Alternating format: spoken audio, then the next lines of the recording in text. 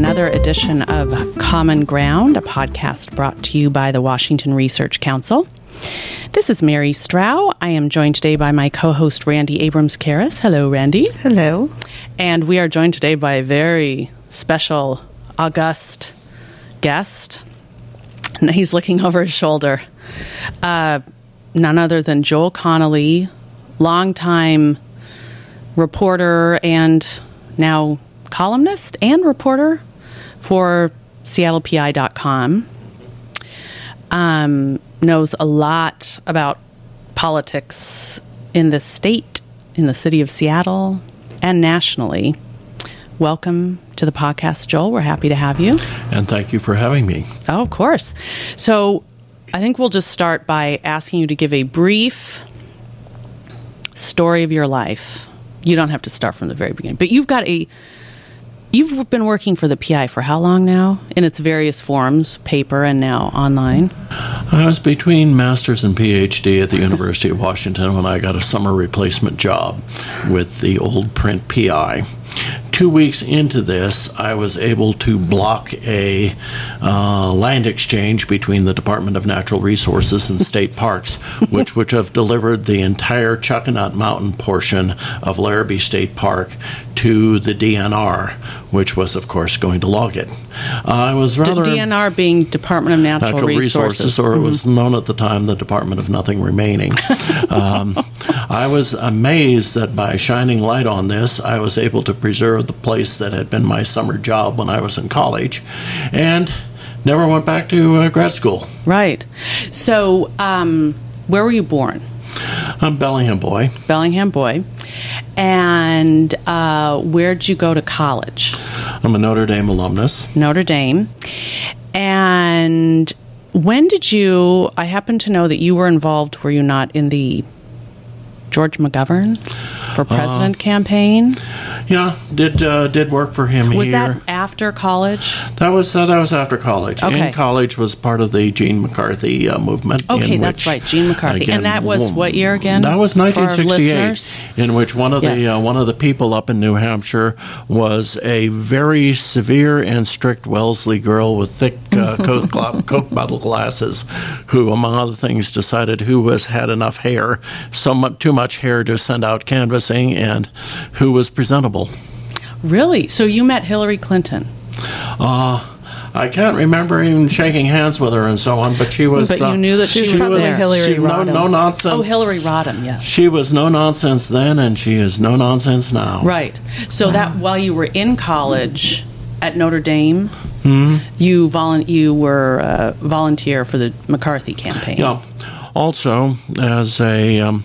liberal Catholic who read various poets that I was studying, I discovered that I could write press releases in his syntax. Nice. That's how you kind of found your way into politics. Yeah. So you graduated, and then what did you do? I'm a grad student here, and I was supporting myself as a freelance writer. Got the summer replacement. What kind of writing? Just all sorts of things about student activism, the North Cascades, hiking, what have you. You've always been an outdoorsman. Yeah, and so anyway, I got the summer replacement job. And, at the PI, yeah. Yeah, what do you do when you get something like that? I made myself indispensable. What year was this? 1973. So this was after... the election. What's his face? Not McCarthy, but McGovern. the other. This was after McGovern, and... but did you work on the McGovern campaign, or Yeah. did you volunteer? I worked. You worked, yeah, and you did press. I did press, a bunch of other stuff too. What was that like? It was a somewhat crazy operation here. The situation. And you were working out of Washington State, or were you working out of a few blocks away from where we're taping this? We're here at Seattle PI HQ in Seattle. It was in Belltown. Interesting. The interesting thing was that Senator Magnuson had come on as the chair of the McGovern campaign. Right. This is for younger listeners. I'm sure we have many. That's Senator Warren Magnuson. And he let his administrative assistant Stan Bearer to manage the campaign in the state. Bearer has gone on to be a shipping executive and an A-minus list Democratic donor. Particularly, he's hosted Hillary a couple of times here in town. Interesting. Wow. Well, Nice. I'm reading The Boys on the Bus right now. That's And right. so you must be mentioned somewhere in that book. I just started it.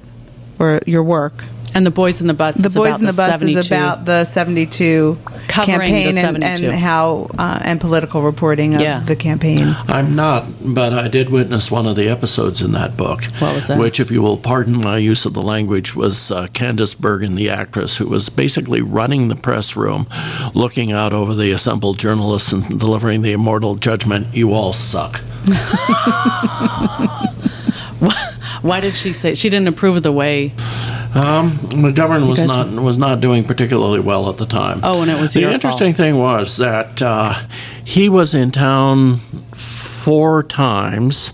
Sergeant Shriver, or as he was informally nicknamed by the Secret Service, Yo-Yo, was around twice. Eleanor McGovern was around for a revealing and moving visit. Is that his wife? Yeah, Okay. she watched Lonesome George give his national speech on Vietnam at a fundraiser up in the cafeteria of Blessed Sacrament Church. Oh, up in the U District? Yeah. Interesting. And Mrs. McGovern and the women from the press corps who were traveling with her were being driven crazy by getting these patronizing guy questions. How are the children adjusting to this? What do you do with George's diet? All of this sort of thing. Oh, yeah. A rookie reporter from King TV, one Gene Anderson, was sent out to cover this event, sat down with McGovern afterwards, and hit her directly between the eyes with an extremely tough question about Vietnam. Wow. McGovern rose to it, was glad to get it, and the two of them tangled for about 20 minutes. Interesting. Each one of them using her mind, Anderson using her Stanford education, and it was quite an argument. She got several minutes of it on the air, but in the end, each one of them left with eyes gleaming because finally there had been an exchange in which each had treated the other with respect. Right, because And had gotten into the major issues of the day. yeah, not just cookies and all that other stuff. All the cookies and all that other stuff. Yeah, I'll go on YouTube and look at old newsreels because I'm kind of a nerd, and I was looking at an old interview of, now granted this was 12 years earlier, but of Jacqueline Kennedy. And it was just, well, support my husband and whatever I can do and blah, blah, blah, which is fine, but very staged and... But she did a lot for the arts. I mean, Oh, she yeah, had she did. her agenda. She just but played it the role. definitely wasn't reforming healthcare. Right. No, that wasn't as casting aspersions on her. That was just it's interesting the evolving roles right, of the approach taken by of partner or of the spouses. attitude taken But towards in women. in 1960, as early as 1960, we had 4 women in Congress from the 3 Northwest states. That's right. That's right. So, okay, so you worked on the McGovern campaign. That didn't work out so well. A certain other candidate won. Well, we came 16 million votes short.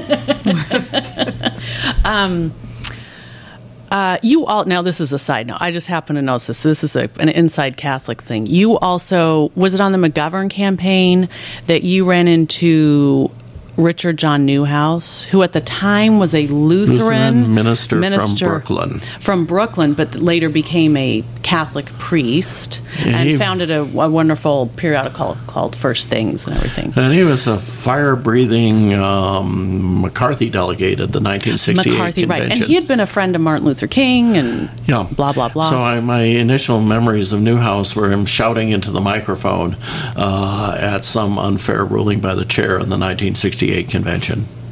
Isn't that amazing? And then he turned to, not that many of our listeners will know, but then he turned into very traditional Catholic priest. Very much an intellectual, interesting guy. Wow, so you've met all kinds of interesting people. Okay. A one-man counter-reformation. Yeah, exactly. Yeah, the Counter-Reformation, exactly. He went the other way. Okay, so 72 ended, and then you came back to Seattle. And again, was in graduate school. For what? Again, What were you studying?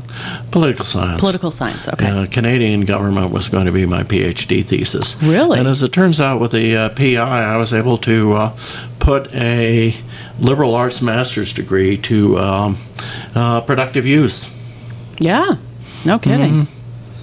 And you've ended up in your career covering a lot of Canadian politics and policy. The latest Canadian pipeline story and the latest Victoria sewage story were last week. Wow. Right. Isn't that something? And Canadian politics then, I mean, did you cover anything about Quebec and the separatist movement?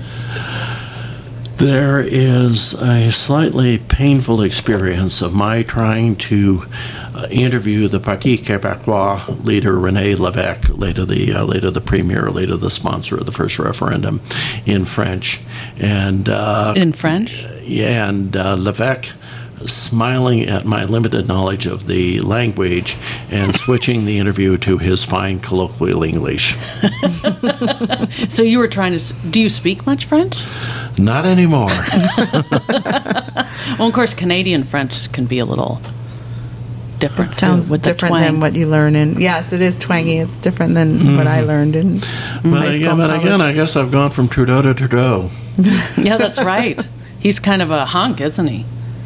The new young one. He's riding a good wave right now, especially when the juxtaposed old with man Trump. was an extraordinary politician, the prime minister of the country, with Margaret in the background in a granny dress, standing on the edge of the stage and exchanging insults with hecklers. Was in the Canadian Rockies a couple of weeks ago and looked up at Mount Athabasca. Pierre Trudeau climbed it. Oh, yeah. And saw the Bow River. You were. Yes, You I were was. there. Okay. And I was not there when he climbed it, but looking at a great mountain that the Prime Minister of the country climbed, and looking out at the Bow River, where Justin Trudeau canoed during his campaign. Nice. Okay, so you're at the PI. Now, it seems to me there are two main aspects. I could be wrong here, so correct me. Two main aspects to your work is politics, but also environment. Is that fair to say? That's correct. I've had some major sieges, the Alpine Lakes Wilderness for more than 2 years, the financial implosion of the Whoops nuclear program, that was more than 3 years, about 4.5 years as Washington, D.C. correspondent. And That's right, you were in D.C. Yeah, nearly a decade. When were you in as what D.C.? Dwight Eisenhower would call a columnist. A columnist. I was in D.C. during the last 3 years of the Reagan administration, the first year and a half of George H.W. Poppy Bush. Okay, so late 80s, early 90s. Mid-'80s to mid-'80s. mid-'80s to late 80s. To late, mid-80s to late 80s. And I fled back out here. Okay, but the rest of the time you've been back here. Yeah. What did you think about D.C.? What was your... Best place in the world to work, a very painful place to live. The ozone in the summer is in the wrong part of the atmosphere. Inevitably, some weekend plan would fall through, leaving me in a hot, fetid city. We newspapers had money at the time, and so I was able to flee back out here during breaks, and myself and Mickey would head for the Oregon coast as a kind of a therapy from DC weather, and I would go hiking. One of the favorite things that I've always had, and also friends who come out, is to begin the day in Washington D.C. at a fetid airport, and end the day breathing cool mountain air. normal air. That's my DC experience also. That when you can see the air in the summer, it's not a great place It's to bad live. news. That's no place to live. Yeah. My friend Dave Losky, who writes for Reuters, began a day at Dulles Airport and ended the day up in the Thornton Lakes area of the North Cascades, watching a full moon rise over El Dorado Peak across the valley. Nice. It is that was the goal. Yeah. What kind of issues, I'm sorry, we're just jumping around here, but it's so interesting. So when you were in D.C., we'll just spend a little bit of time on this, number one, what were some of the big issues you were covering?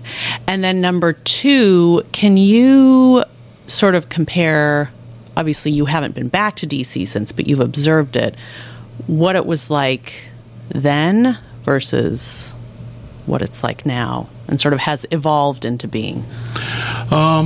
Big issue, the big experience that I had back there was covering the 1988 presidential campaign from start to finish, the battle for the control of the U.S. Senate in 1986, where the Democrats flipped things back to their control. Let's see. In terms of your second question, it's very interesting because the Washington congressional delegation was a collegial model for the nation.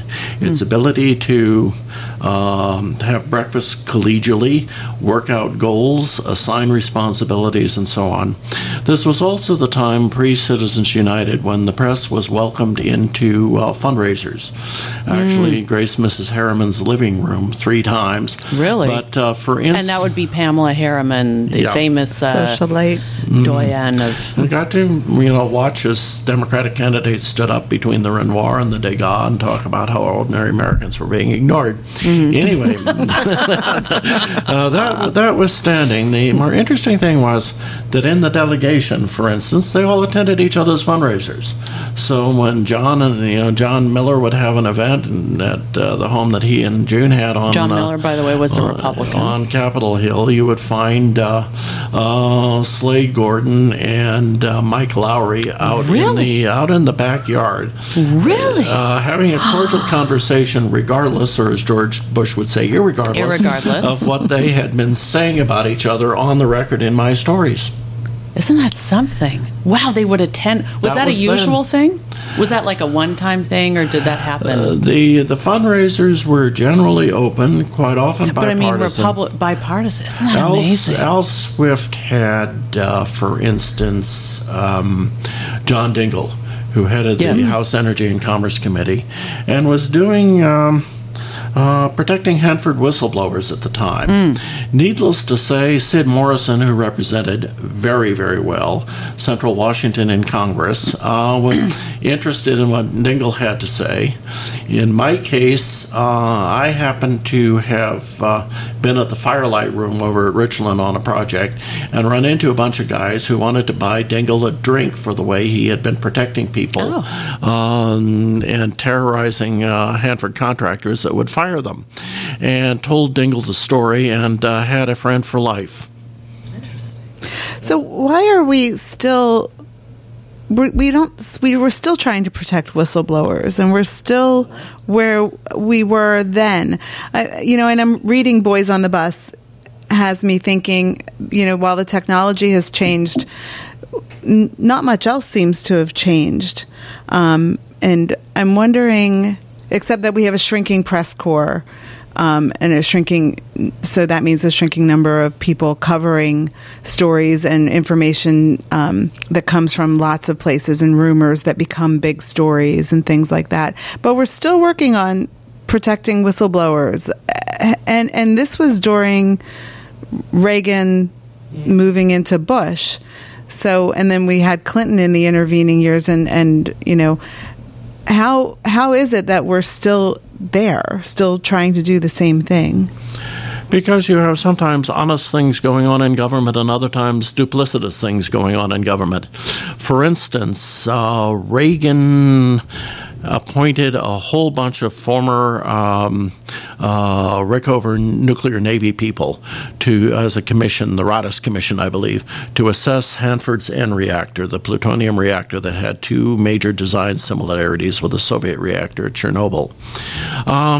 These people believed absolutely in excellence in doing things by the book, and were appalled at how the N reactor was being run, and recommended, 5 people on the panel wanted to let it operate for 1 more year, and 2 others wanted to pull the plug immediately. So you had a steely, honest presidential commission. Other such panels have predetermined conclusions and don't do their jobs. And again, to talk a little bit more about open government, there was a reception that I was at where Senator Hatfield of Oregon called me aside. We like to talk Lincoln to each other. And this was Senator Mark Hatfield of Oregon. Hatfield. I was about to say Brian, but that's the state legislature. At that time, the chair of the Senate Appropriations Committee. And he leaked the fact that Energy Secretary John Harrington was going to announce the shutdown of the N reactor the next day. He leaked it to you? He leaked it. Okay. I went steaming back to the office and hit first deadline by about 2 minutes. What year would have this been about? This would be 1986. 1986, okay. And what Hatfield did was seal the deal as the source of this. You're not going to take back something that the chairman of the Senate Appropriations Committee has said. So it was in his interest. God knows I had trouble getting my head out the door due to the size of the leak. And but this means that instead of playing gotcha when I was led into things like this, I made contacts, and sometimes they came through mightily. Sure. Yeah. Never played gotcha with Hatfield, since he was one of the most upright and ethical people I've ever met in public life. Really? Is he still alive? No, died a couple of years ago. Okay, my brain isn't working, so I can't keep track of people who are. Yeah, he was a long time member of the Oregon delegation, wasn't he? And one of the first American soldiers who had been into Hiroshima after the nuclear bomb. And held us mesmerized even more than the prices at a Hey Adams Hotel breakfast by recounting the experience. Oh, wow. How fascinating. Too bad we couldn't have gotten him on the podcast. So who are the heroes now? Do we have any Hatfields? Who would I genuinely admire? John Kasich. He helped save the Elbow River. So John Kasich did? Yes. Yeah. Woo-hoo. Remember, he was the chair of the House Budget Committee. That's true. And came out here to see for himself when Rick White said that there was a conservation project that a conservative could support. Right. And Kasich was, about 20 years younger than he is now, and in pretty good shape, and hiked around and agreed with White. Nice. Wow. I just say John Kasich. I know. He's still your guy. He's still my guy, even though we're way past that point. What about John Lewis? Was really happier than when Lewis defeated Julian Bond to win the House seat, because it was a victory for the guy that had done all the grunt work in the civil rights movement and had had his head busted open a couple of times as a freedom rider and again at Selma. When was this? Just for our listeners. Lewis has now been in Congress for 30 years. So this was when he beat Julian Bond. He beat Julian Bond. Okay. And Bond was the princeling. Yes. Lewis was the... he had done all the... He's a worker bee. Tough work. I guess that would be General Patton and Omar Bradley or something. Okay, gotcha. The person who slugged it out won the seat. Yeah. And he's been in there for a long time. Randy just went and saw him. He was speaking in Seattle, wasn't he? Yeah, he spoke at the Bellevue Library.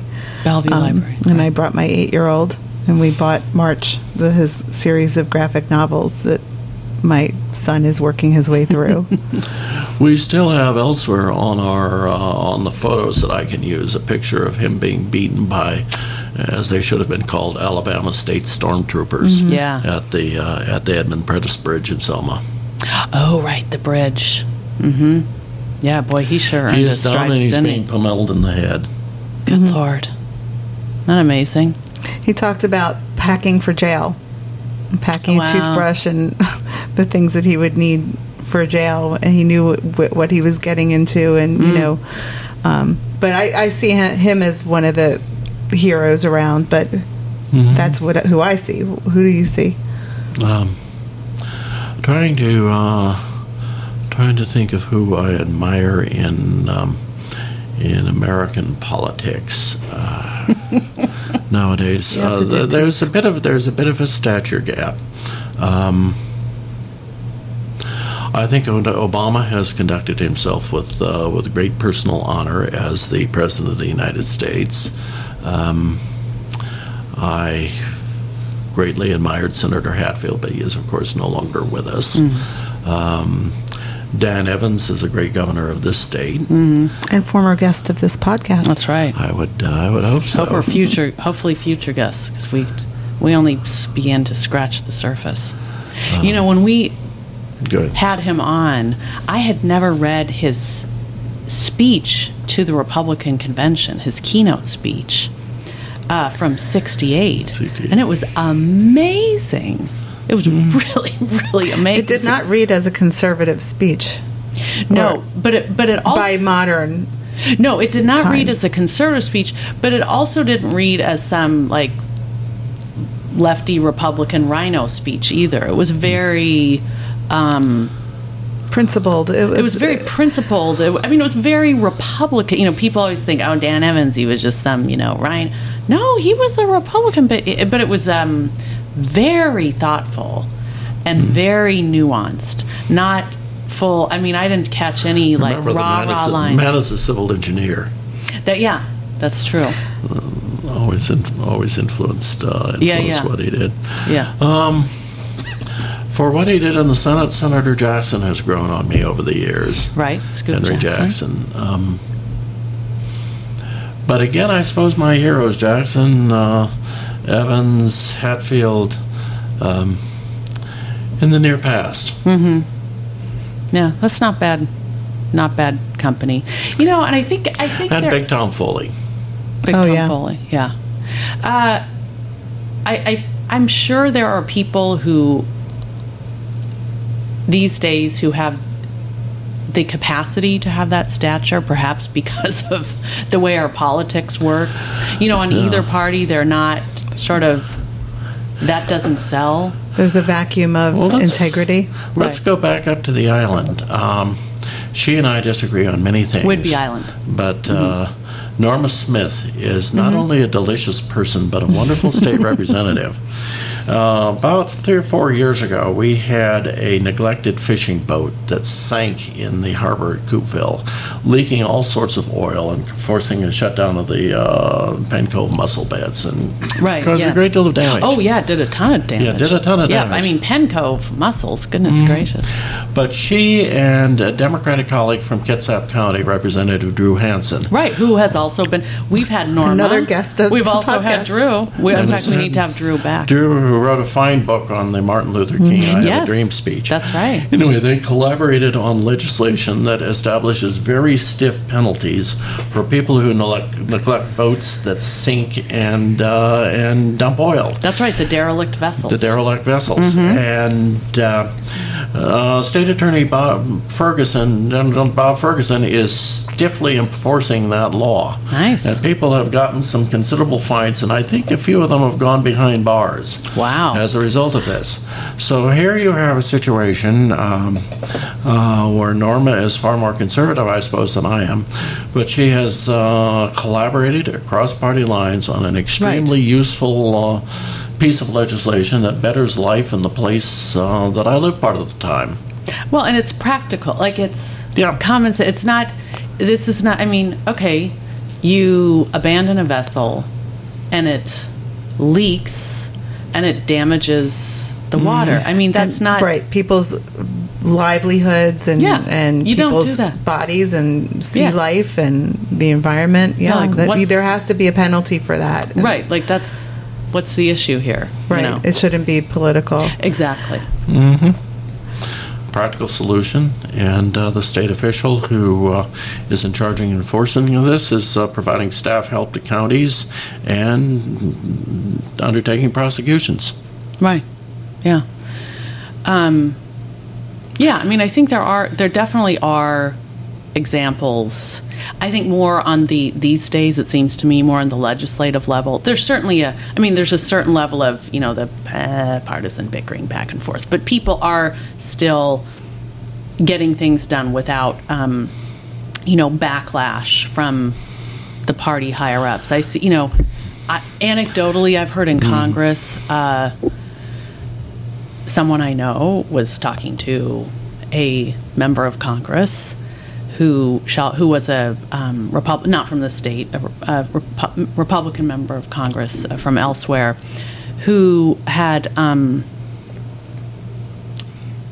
asked by a Democratic congressman, hey, let's go out to dinner. We're going to, they had some comment. I can't remember what it was. It was some issue. Let's go out to dinner. He's like, dude, the Republican was like, dude, I can't be seen with you because I will get I'll get yelled at by whoever.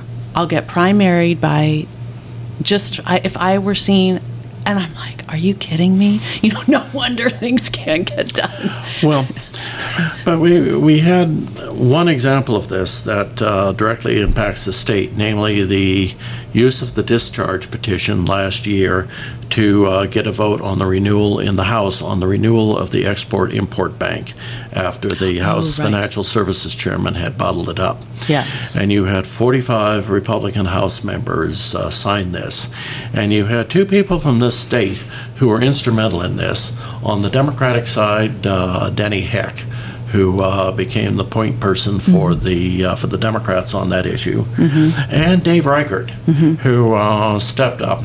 As usual, as always with Reichert, there is a comparison of this battle to the Green River Killer and to services chairman. But anyway, 45 Republican House members joined the Democrats to force the discharge, and of course the Export-Import Bank to get it voted on, right? To get it, in other words, discharged out of the committee. Discharge out of financial services to the floor, where it passed by a 3-1 margin, and hugely important for Washington State because of Boeing. For Washington, there was a ceremony down at the Boeing plant where this gentleman from Yakima who makes music stands that in his major businesses in China got up and delivered a rather blunt statement to the testicles of the people who had renewed the Export-Import Bank. Nice. But in any event, there was the collaboration of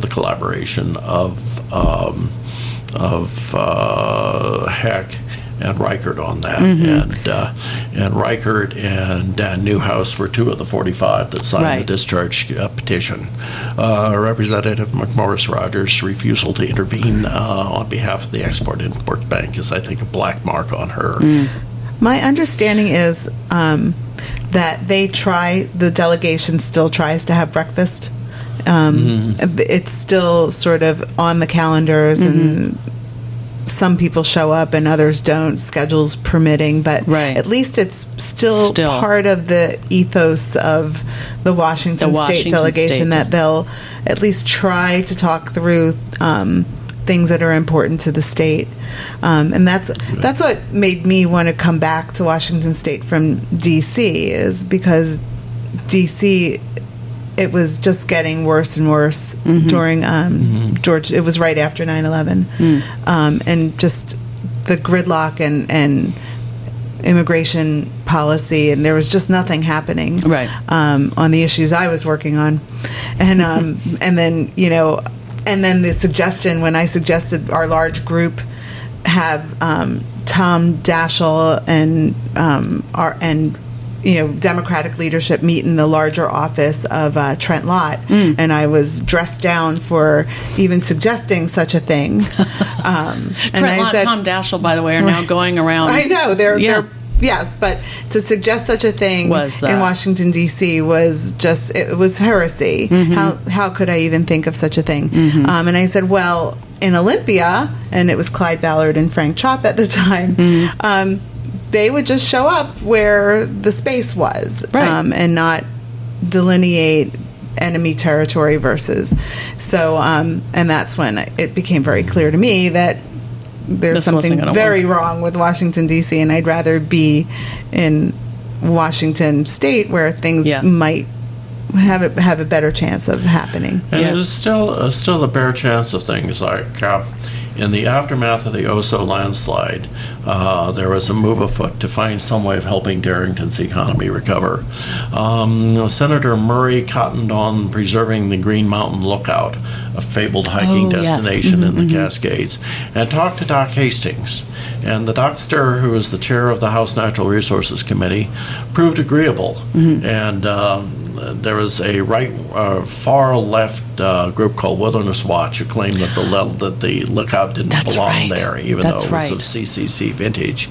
And anyway, the Green Mountain Lookout was protected, and that in turn kind of unlocked a last-minute deal put in the Defense Authorization Bill, of all places, that protected the Middle Fork of the Snoqualmie River as wild and scenic, under the Wild and Scenic Rivers Act, added about 23,000 acres to the Alpine Lakes Wilderness, assured the DOC's constituents in the Tri-Cities could drive up to the top of Rattlesnake Mountain, and a couple of other things.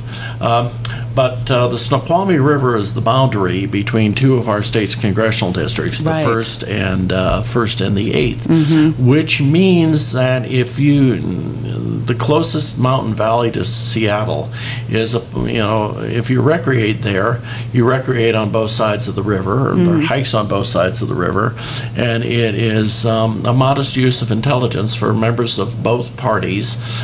Senator Murray and Representative Reichert were co-sponsors of the bill, and Representative Del Benny came on when she was elected, that they would get this done and keep this mountain valley from becoming a place of chops and dumping and so on, and turn it into the recreation area that we can all enjoy. Isn't that great?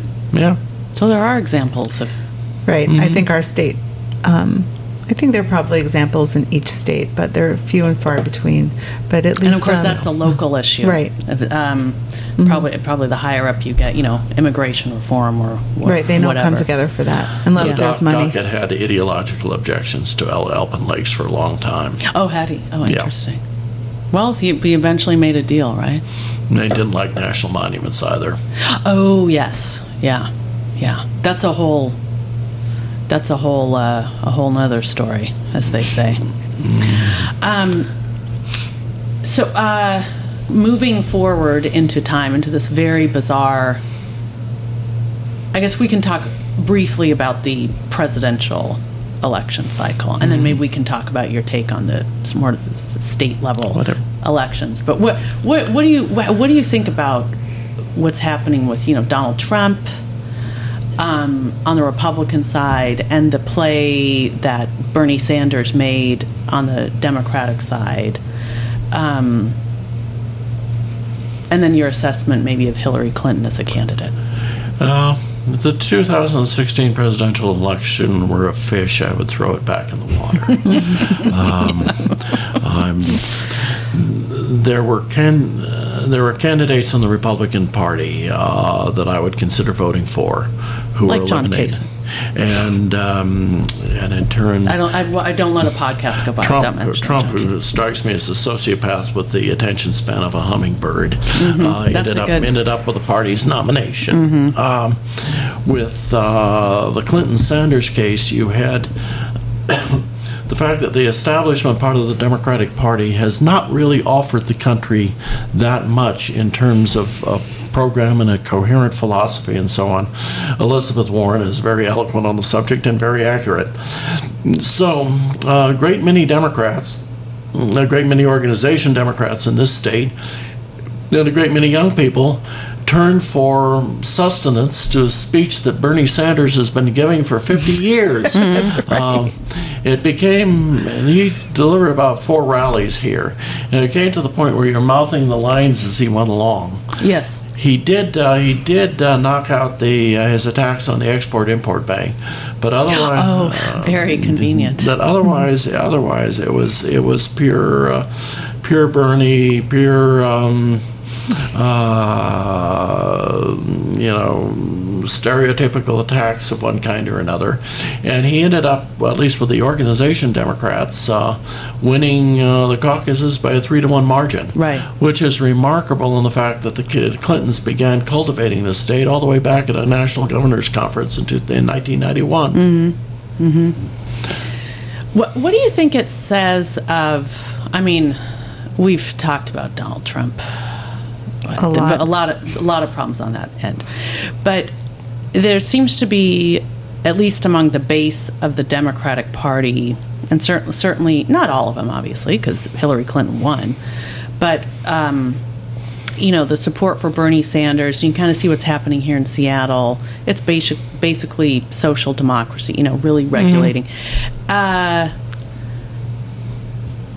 It's interesting to see the pendulum swing, because, of course, there was Bill Clinton, there was the new Democrats sort of bringing them more to the center. DLCers. Yeah, the DLCers. Now there seems to be this new embracing of, it's not straight up socialism, but it's very planned economy, very much the government planning. Very interventionist government. Very interventionist. What do you think about that?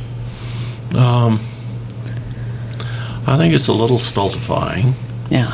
I wish that Seattle were more of a genuinely inclusive city where there could be a clash of ideals, and where people of all points of view could, feel free to speak, and where we did not have this attempt to define, almost on ideological lines, community and Seattle values, to use a phrase that the mayor endlessly uses, and having, for instance, the stranger being a party to define what my community's values are turns my stomach. Well, and I'm speaking, and this is maybe some comparisons to Berkeley for a while, where you had essentially people who were progressive Democrats, and then you had the people that gave the place the nickname Berserkly. Yes. For instance, when you get him in informal circumstances, Mayor Murray is extremely afraid and extremely put out by the radicals. Yeah. And there's another thing about radicals, and that is they don't want to solve anything, I think. They look at things as an organizing tool. Everything is an organizing tool. And it's interesting that you're saying this. I was listening to the news reports of protesters interrupting Seattle City Council proceedings about saying names of victims of police violence. And I wasn't quite sure, getting to the point of what's the solution here? What do they want? I get that people are angry, and justifiably so, but what's the end game? What's the policy solution? What's going to make the community function? The community, however, but what's going to make us function? What's going to make people feel safe from, at all levels of society, all socioeconomic areas, and that's what I wasn't getting either from the news coverage, which is just I don't find that especially thorough. I'm not getting the whole story. You mean you didn't watch the whole city council meeting on live stream like I did? I didn't. I was in my car. Come on, Randy. I know. Your way of staying out of purgatory someday. I have to get with it. I was they were yelling about they didn't want a new police precinct. No, I understand that. They don't want any more police. They don't want any more police. But what is the solution then? I mean, is everybody going to feel safe? How are small business owners in high crime areas going to be able to run their businesses, and how are kids going to be able to get to school and function in whole families, however you define that, but families where there's a bed to sleep, a responsible grown-up in the house, enough food on the table, and a safe space to do your homework, and all of that. I'm not sure. I just didn't understand. The problem needs to be addressed. Saying the names out loud is a good step in saying their names, knowing that happened, but not building a precinct that, and I don't have all the answers, but that will provide community space and a safe space, an identifiable safe space in the community. I don't know how much.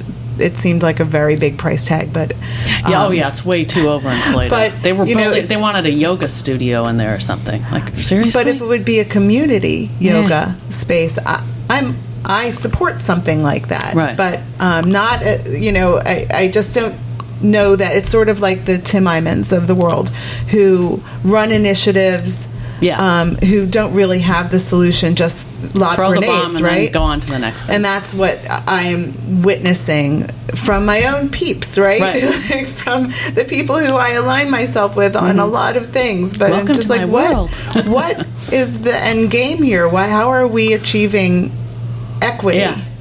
They don't Joel, want a solution. Yeah, and Joel, you found yourself. You're not exactly some right winger, although I'm sure so there are certain types in Seattle who see you as that. But you've faced a lot of attacks over the years from the left, right? Because you're not left kooky enough. I think a couple of things. Back to your refrain a moment ago. What is the solution? What is the solution? I think you have people who don't want a solution, and beyond that, don't understand what is required to get a solution. A police department is not something that you, even more than an ocean liner, it takes time and space to turn it around. Mm-hmm. So, you find a reform-minded chief. You ease the laws so that reform-minded chief can bring in people that he or she respects from other departments, rather than simply promoting from within. You outline programs in the use of force. You hire. Pay a lot better attention to hiring of competent people. I can think of one who's just joined the force. And so essentially this takes patience, sometimes the patience of Job, rather than a one-time hit designed to get yourself on television. Similarly with the opposition to the big coal port proposed at Cherry Point. That coal port was not stopped by half a dozen people, including a Trotskyite who managed to get 17% of the vote against Frank Chopp, sitting down in front of on the railroad tracks. It came as a result of insisting on thorough studies of impacts, and ultimately an Indian tribe that decided the impacts were too great. So again, it was. I'm a believer in making process work. Rather than screaming, and I could do nothing else with my time here except cover demonstrations. Right. Yeah, they're everywhere. I think there's a role for the demonstrations, but it's who's working the policy side is that what I don't know, and I'm not, and I haven't seen that covered. I don't know what the proposals that go along with the screaming are. Yeah. But a classic example, you had a city council resolution and a big demonstration earlier this week, late last week, in favor of the Sioux protest against the pipeline in North Dakota. Oh. At the same time, the Canadian federal cabinet is about to approve the tripling of the Trans Mountain pipeline, which would break its capacity larger than Keystone XL, and put 34 tankers a month through Harrow Strait between the Gulf Islands and the San Juans and through the Strait of Juan de Fuca. We clearly have a dog in this hunt, particularly, or I'd say an orca whale in this hunt, particularly if the pipeline builder, Kinder Morgan, encounters too much resistance at Burnaby and tries to bring the pipeline terminus down to Tsawwassen or possibly even down over the border. This is a pipeline that we should be paying attention to, particularly if we have worries about Harrow Strait and worries about the Strait of Juan de Fuca. But instead, we have a big symbolic resolution and a symbolic protest, and a lot of hyperbole about something in North Dakota when something may be much bigger, maybe coming this way.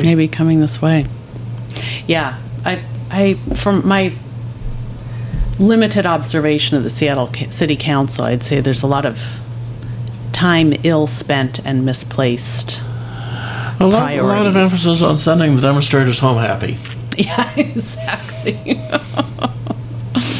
I was kind of disappointed. I was watching. I was like, how come nobody's chaining themselves to the desk? They were all very shuffling up there, screaming into the camera, crying. Some of them brought up good points. Like there was one lady who said, hey, you're spending all this money, and I have no problem with the police precinct. I doubt it's the police who are asking for a yoga studio. And she works for the community center. She's like, what about the preschools? They're understaffed. It's like, take some of that money, or take some of the money from that stupid bike program that's going bust, and give it to the community centers. That, you know, because they're providing like preschool for low-income people. Why not do that instead of, you know? Yeah, what are they? They're gonna buy out this bike program that went bust. Now they're saying no, we need electric bicycles. Actually, yeah. Anyway, you could go on and on. I'm reminded every morning. I drive down Union Street past the Boylston intersection. The Boylston intersection has been turned into one of these new parkettes. 90% of the time, there's nobody there. No. And in nearly a year, I've only seen more than one table occupied. At the same time, Union Street had on it 10 years ago, when we were doing the Bridging the Gap levy, a sign saying, "Fix this street." Union Street has still not been fixed. There is a situation of taking care of basic needs, exactly, rather than making an ideological statement of, this would be a wonderful park in Tucson in the spring or in Old Town San Diego, where the weather would be such that people could enjoy it. I forgot about those little parkettes. Oh, good Lord. It's crazy. My old hometown, it's, I have to say, there are elements of the farcical. Indeed, but it's also the ideological, and you also have a fairly tight-knit group of people running transportation policy in the city. Yeah. And they design public input that they may dominate it. Yeah. That's organizing 101. Indeed it is. They're good at it. Yeah, they are good at that. All right, well, do you have anything else, Randy? Thank you. Yeah, thank you. We'll have to have you on another time, because one of the things I'd like to talk about is sort of following on this. The city of Seattle is it losing its blue collar roots? And I mean, is some of that natural, and is some of that not natural? Well, remember when the $930 million transportation levy was up last year, both the League of Women Voters and the Municipal League warned about this. Yeah. That the property tax is going up along with the values with the boom and so on, that may be making it difficult for the middle class to continue to live here, and that's been the anchor of the city. Yeah, it's long time. Yeah. I've nothing against Chanel or Karl Lagerfeld or whoever's in charge of it, but my jaw came to the floor. I was driving here and I saw, there's a Chanel boutique. I'm like, good Lord, Seattle has a Chanel boutique. Right. And average home price is like $1 million, whatever it is. And wow, this is a different city than the one I grew up in. I know. We have to keep moving farther and farther away from the city and then drive in to work here. To work, unless you want to live in a closet with your kids. Right. Who wants That'll be fun. Yeah. All right. Well, Joel, thank you very much. We appreciate it. And, you can read Joel's masterpieces regularly on seattlepi.com. I wouldn't call them masterpieces, but hopefully at times I can be effectively thoughtful. Yes, I think you do that. I think that's And thank you to our listeners. And remember, you can listen to this podcast not only on SoundCloud and on our website, researchcouncil.org, but also on iTunes and Stitcher and TuneIn. Wow. I know we're very high-tech now. All right. We'll talk to you next time.